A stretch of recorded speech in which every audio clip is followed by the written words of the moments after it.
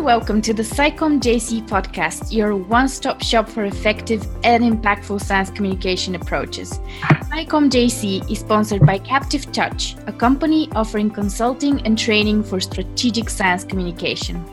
At SciComm JC, we aim to help scientists integrate findings from the latest evidence-based research in social sciences and education into their outreach efforts.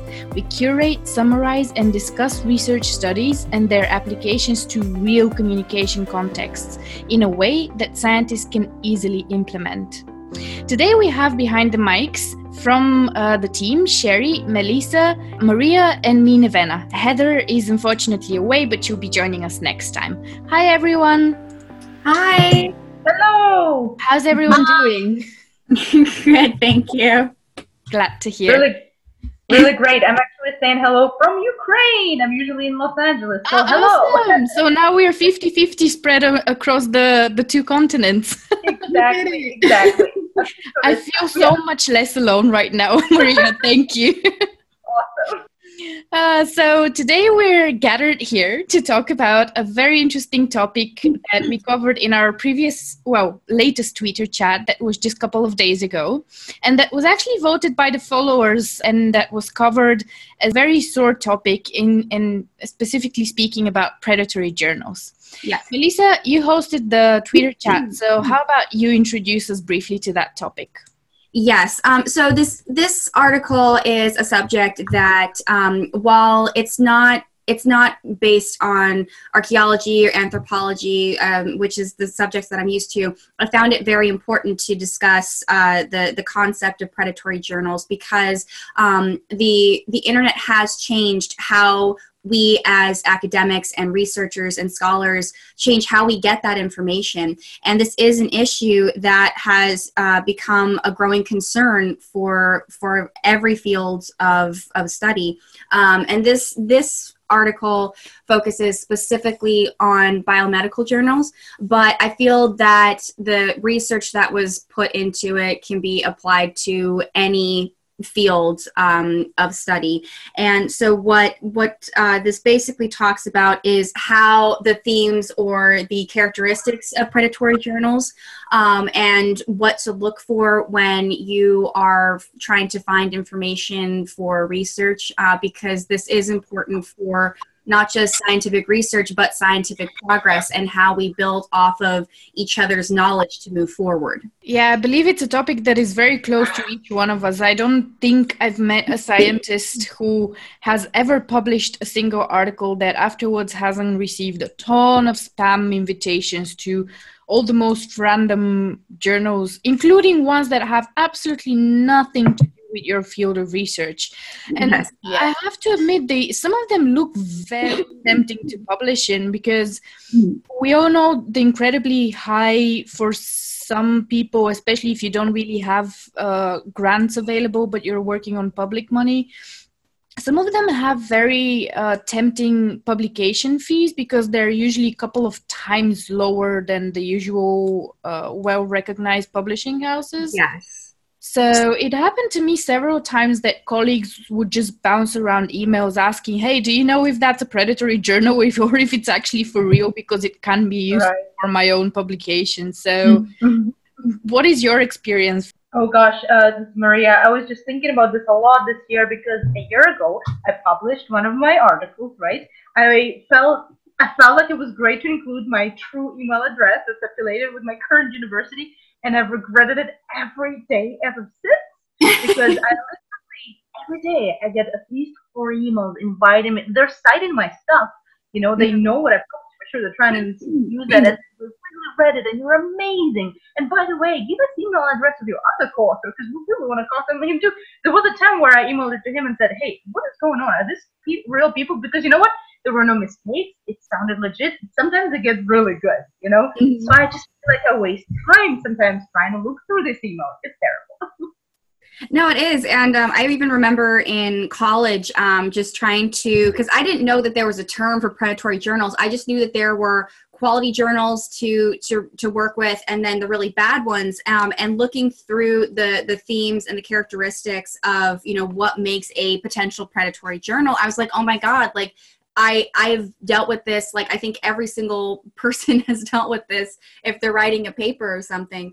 And because it's something that we all deal with, whether we are publishing or researching, it affects all of us. So it is important to find just hints as to if it is a legitimate journal article or journal itself, and what makes a potential predatory journal. So I thought that this was a wonderful, very important, very topical subject to discuss, and I'm just so glad that I got to do that.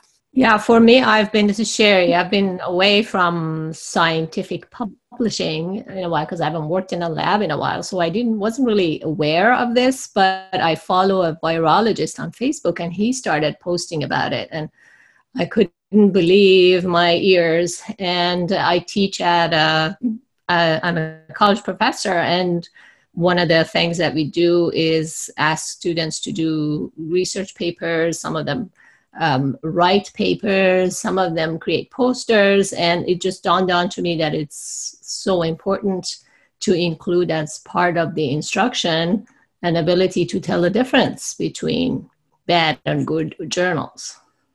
Has it happened to you, Sherry, ever that someone with an assignment like this actually accident came across an article like this from a predatory journal? What I see mostly, like I said, I wasn't aware of it. So it's fairly recently that I learned about it. But one big issue with student assignments is that they quite often cite blogs that are not legitimate. So that's a bigger problem. But we tell students in the education industry very often to go to Google Scholar and search, and Medline. And as we discussed, these are predatory publishers' papers are indexed in those databases. So now it makes me, it's more urgent to show students how to tell the difference. Mm-hmm.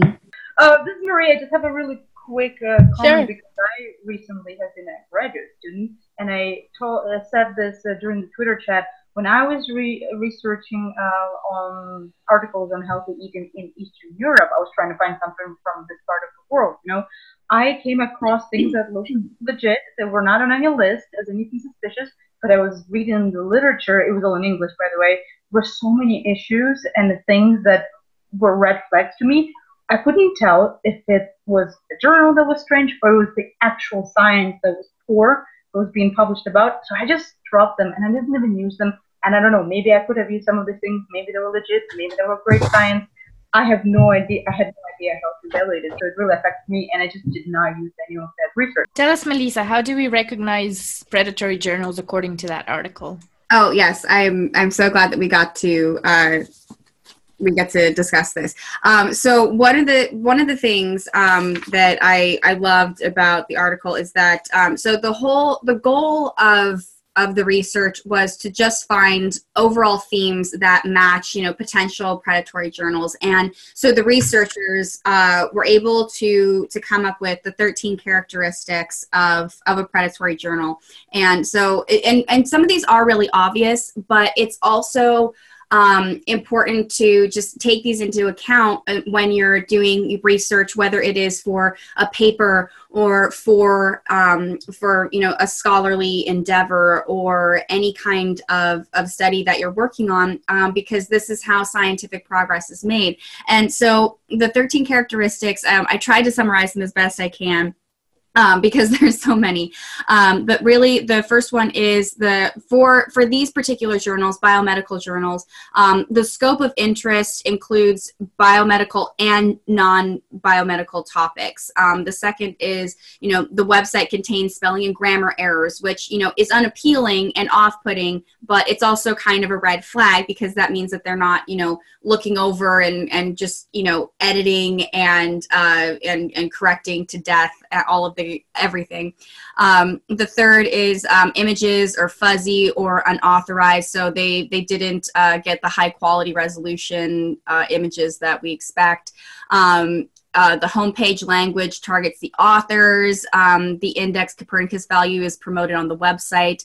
It lacks any description of manuscript handling, and it is just the list continues to go on. But these are things that are very important for everyone to look into.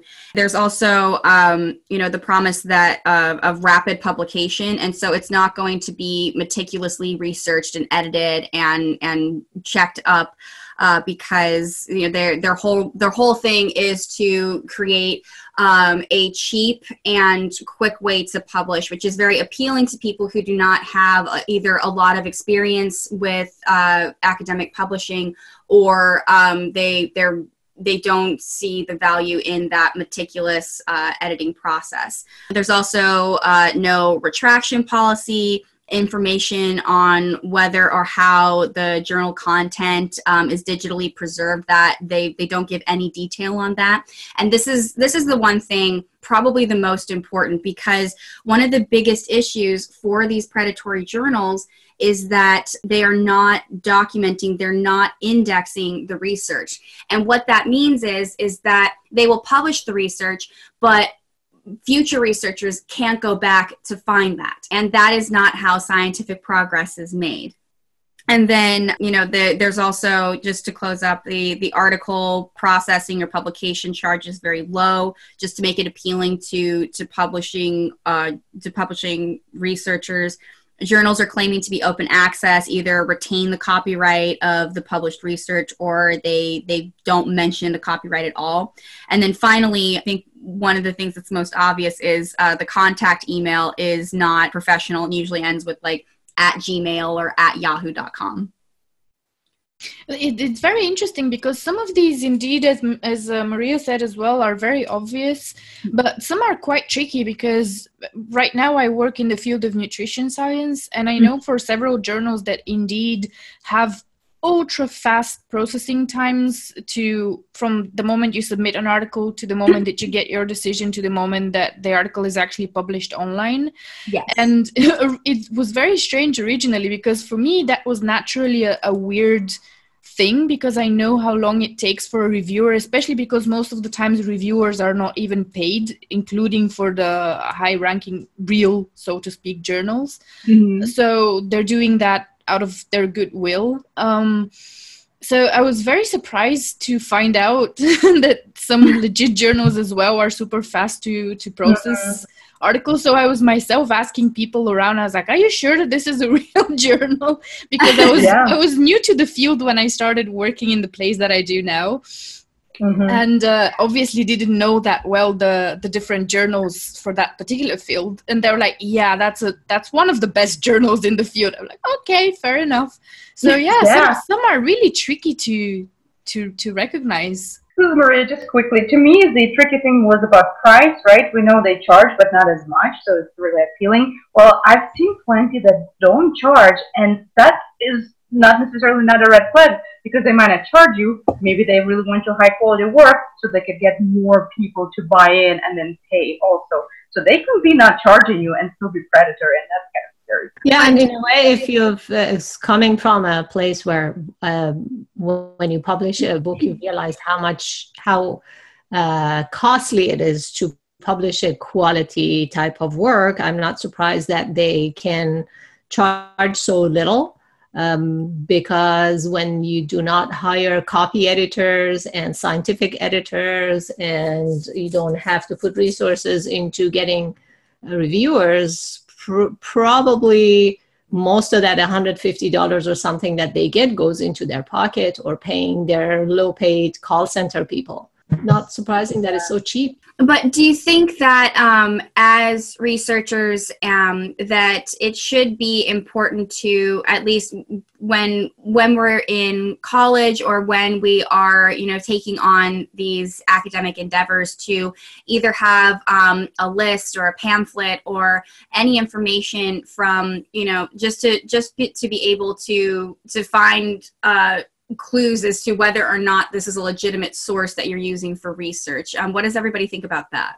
Definitely, it should be part of education at any level, undergraduate, graduate school.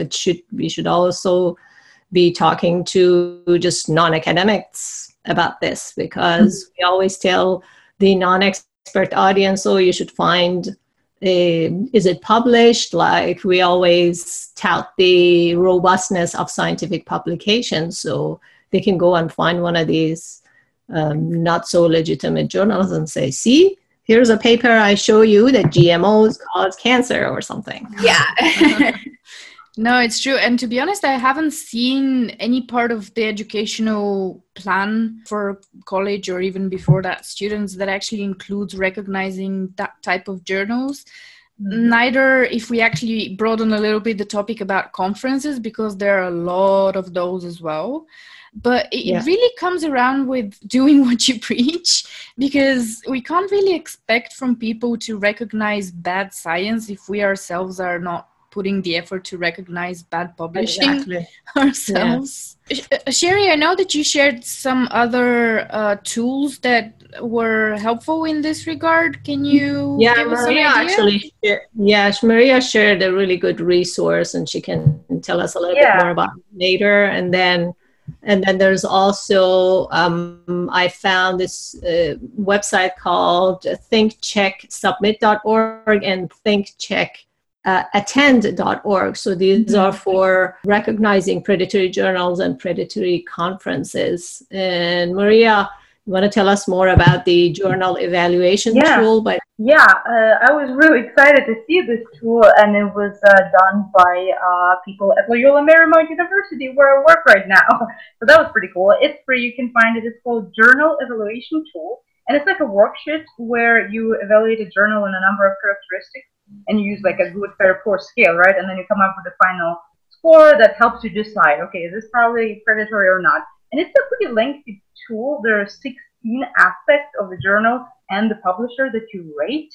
And there's like examples of how you rate it, and then how to interpret the last score. So it's pretty, involving. It's longer than like going to a list online and searching there, but it's very detailed, and it makes you really think through all the aspects of like what it takes to publish in a legitimate journal. Yeah. Yes. So. And which is great. And another thing that I wanted to elaborate on in the Twitter chat, but was not able to, was the discussion of Beall's list. And this was what really kind of kickstarted the research. And this was kind of the guide that the researchers used when looking for like potential predatory journals. Because Beall's list, and I made one little like bullet point about it. I wish I could have talked about the whole thing, because it does have a very interesting history. But this was the original list, predatory open access publishers, that was maintained by Jeffrey Beall, who was a librarian for the University of Colorado. I was kind of afraid of getting into it because he was dealing with a lot of,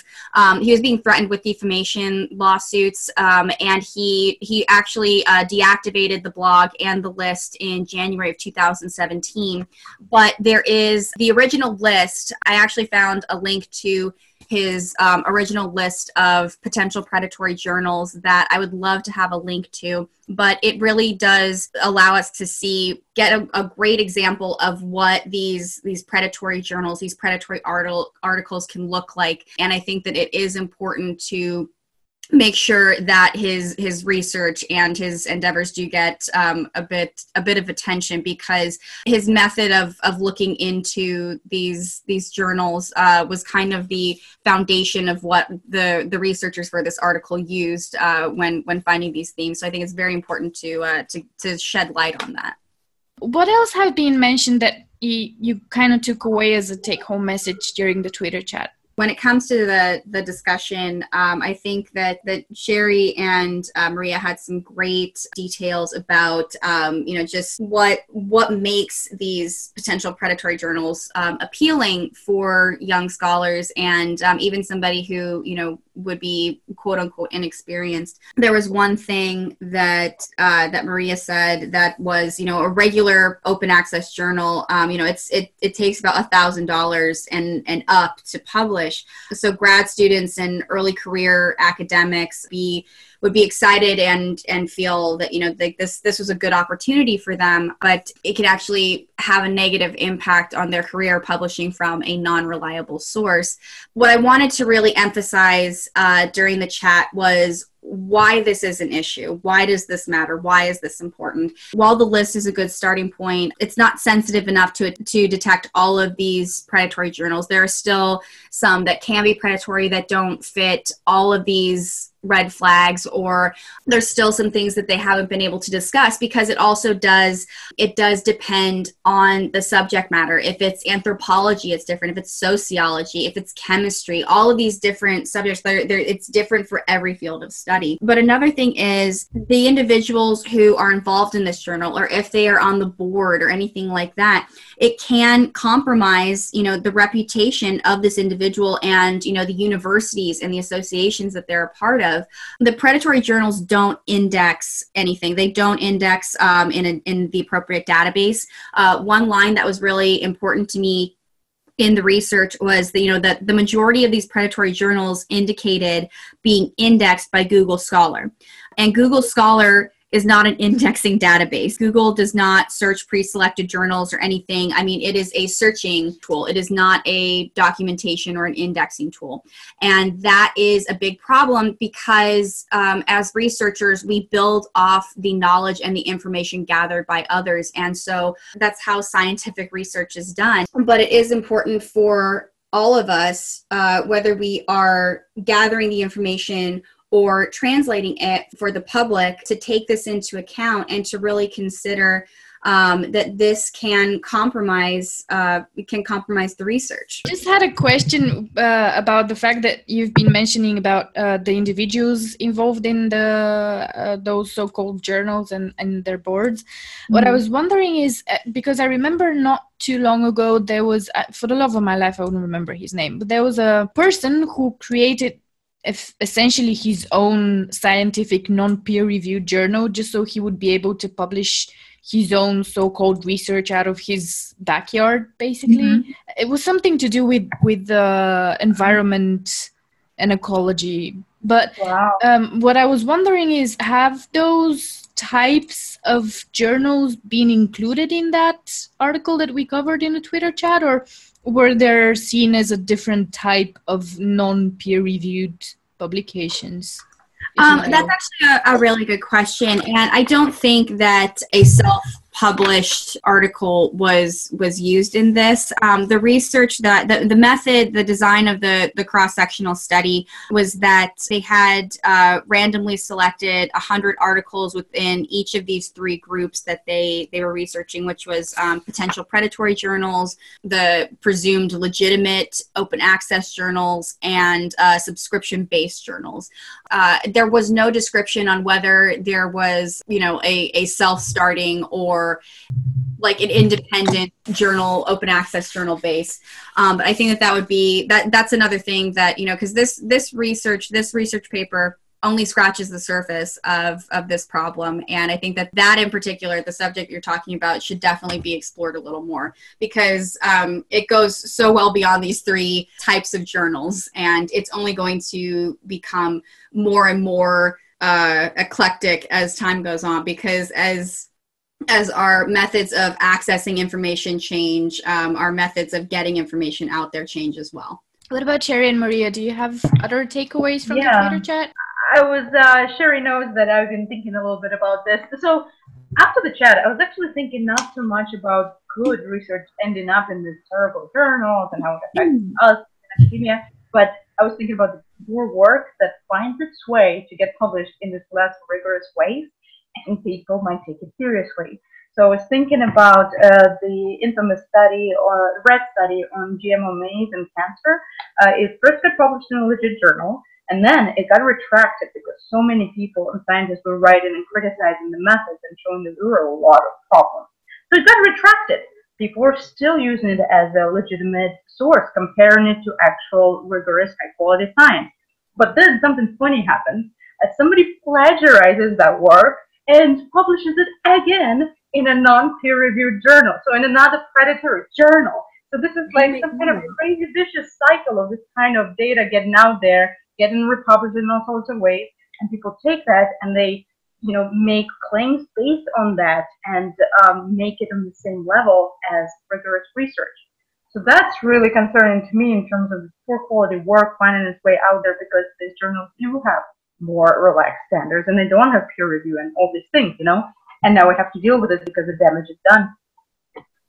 Exactly. Once it gets published and gets mentioned by so-called, anti-GMO and quote-unquote natural Right. people, then it becomes viral. And actually, I had a student who presented in one of my classes about GMOs and how bad they are and so on and so forth. And she ended up referencing this very same paper. So it's a huge issue, and that's why I think we need to talk about it more. It needs to be one of our priorities in science communication to talk about this issue. I mean, it's nice. We should all learn how to explain our own science, do storytelling, but this is another menace in the fight against misinformation that we need to address. Yeah, and earlier you mentioned how, maybe this should be something undergraduate and graduate degrees discuss. And I was thinking back to my PhD degree.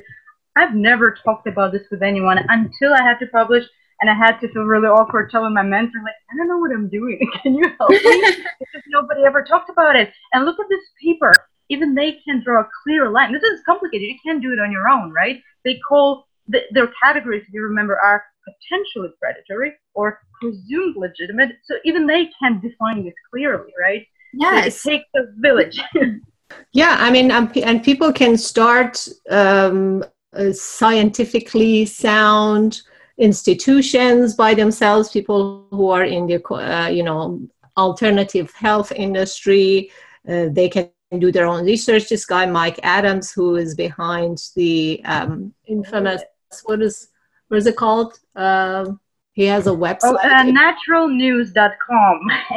Natural News, yeah. And he always takes a picture. Whenever he records a video or take a picture of himself, he shows himself and the background is in a lab. So right. And this is so similar to what happened in the climate change industry, where these lobbyists for the oil industry and those who were climate change deniers and still are, they established these scientifically sounding institutions, and they published opinion pieces and papers, things like that. And it sounded like it's coming from this really legitimate institution of higher learning. So if now they have, through these predatory journals, these similar institutions can have a place to say, oh, look, we have a published paper, that becomes a huge, huge problem. It does. Yes. Mm-hmm. And I'm thinking, when these invitations come to me, I almost always assume they're predatory because they sound kind of crazy and they really praise me. So, you can pick up on that. You can see their non-affiliated emails and you can go through your list. What was really tough for me is going out there to find journals to publish in myself when they're not reaching out to me. And I still don't know the best way to go about it, because at some point you might not be aiming at the highest, most famous journals, right? I still want a legitimate journal, but I'm not going for the best. But that's when I started being, I started getting nervous. Am I going too low? Is this predatory now? Am I going to be sorry for this? And that's when I guess I'm trying to figure out, how am I going to go about this, guys? What are you going to do next time? You might want to publish or make sure a journal is legit. Scientific publishing is a hard work, as if science wasn't hard enough on itself. Oh, yeah. Yes, I mean, it's one thing to conduct the research, but then the publishing of the research becomes just as much of an endeavor, because then you have to think, okay, so now that I have all this information, I have to get it out. Now I have to make sure I put it in the right journal and that, it's indexed. And so it just it's becoming another challenge, as if conducting the research, getting the funding for the research wasn't hard enough already. So what's the call to action for the SciComm community with regards to this? In SciComm, what needs to be discussed is what to look out for. in a predatory journal, or really when you are publishing the information, what are some of the red flags? What are the things that you can look for when it comes to a publishing opportunity? Because you want that research to be indexed, you want it to be easily accessible, and you want it to be able to be reached to future generations. Our call to action should be to really discuss not just the themes of a predatory journal, but our experiences with the predatory journal, and our experiences reading them and trying to find just trying to make sure that we discuss this, because once the discussion gets started, then people who are just getting into this, just into the academia and scholarly research can say, oh, okay, so this is what I should be looking for. This is what I should watch out for when I'm at that point. And then, even people who are experienced in this might learn something new along the way. Yeah, and I also think that we should be, as part of our science communication with the general non-expert public, there should be warnings about journals like this. People need to be aware of it. Yes, and I was thinking about that. When we first picked the topic, I almost thought, oh, it's going to be obvious to everyone. We can always spot a funny email, that doesn't look like it, it's written in proper English. But then I realized, no, this is a really big deal. None of us quite know how to deal with it. Just now I was Googling and I found that, these people are evolving fast. There's this kind of new approach of waiting for some legit domain to expire to take it over, and then sound more legit to sound like them. I don't even know what that's all about, but apparently they're getting more crafty. So I don't think it's that easy to deal with this, and we really need to talk about it. We need to be educating each other on that. That's why. So basically stay vigilant at any point of your research and publishing. Yes, exactly. That was very helpful. I have to admit that this chat has been surprisingly informing for myself as well, now that I work with other people and publishing their work too. Yeah, what can we do at SciComm.jc to keep this on top of people's minds? Well, I've been thinking about that too, right? Yeah, maybe we need a page on our website, or maybe I was thinking, doing things always takes resources, and knowing that we're all full-timers and then we're doing this on the side, it's hard to think of something to do, but maybe we have to put our thinking caps on, and if our listeners have any ideas, we'd love to hear it. Yes, absolutely. Well, that Twitter chat in this podcast are already a good start. So we can take it from here. Absolutely. I think that was all the time we had today to cover the Twitter chat, but I would very much invite our listeners and our followers who might have missed the chat itself to go back to Twitter and check out our moments as well. Get back also to our website, www.scicommjc.org, to get in touch, to get to know more about us, to get updated about things that we're doing, and also to drop us a message, or indeed, as Sherry mentioned, suggest a way that we actively start dealing together with predatory journals, among other problems of scientific publishing. And I would like to really thank a lot all the co-hosts today. And Sherry, I think we already have an announcement for our June Twitter chat. Yes, the June Twitter chat coincides with the Pride Month, and our chat will be hosted by Heather, who's not here today.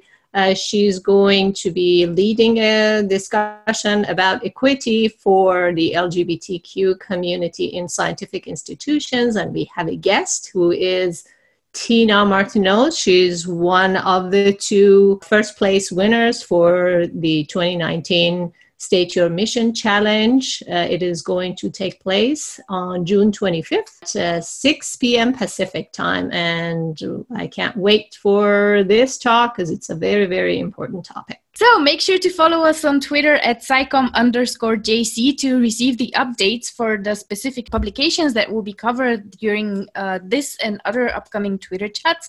And again, also updates about our activities.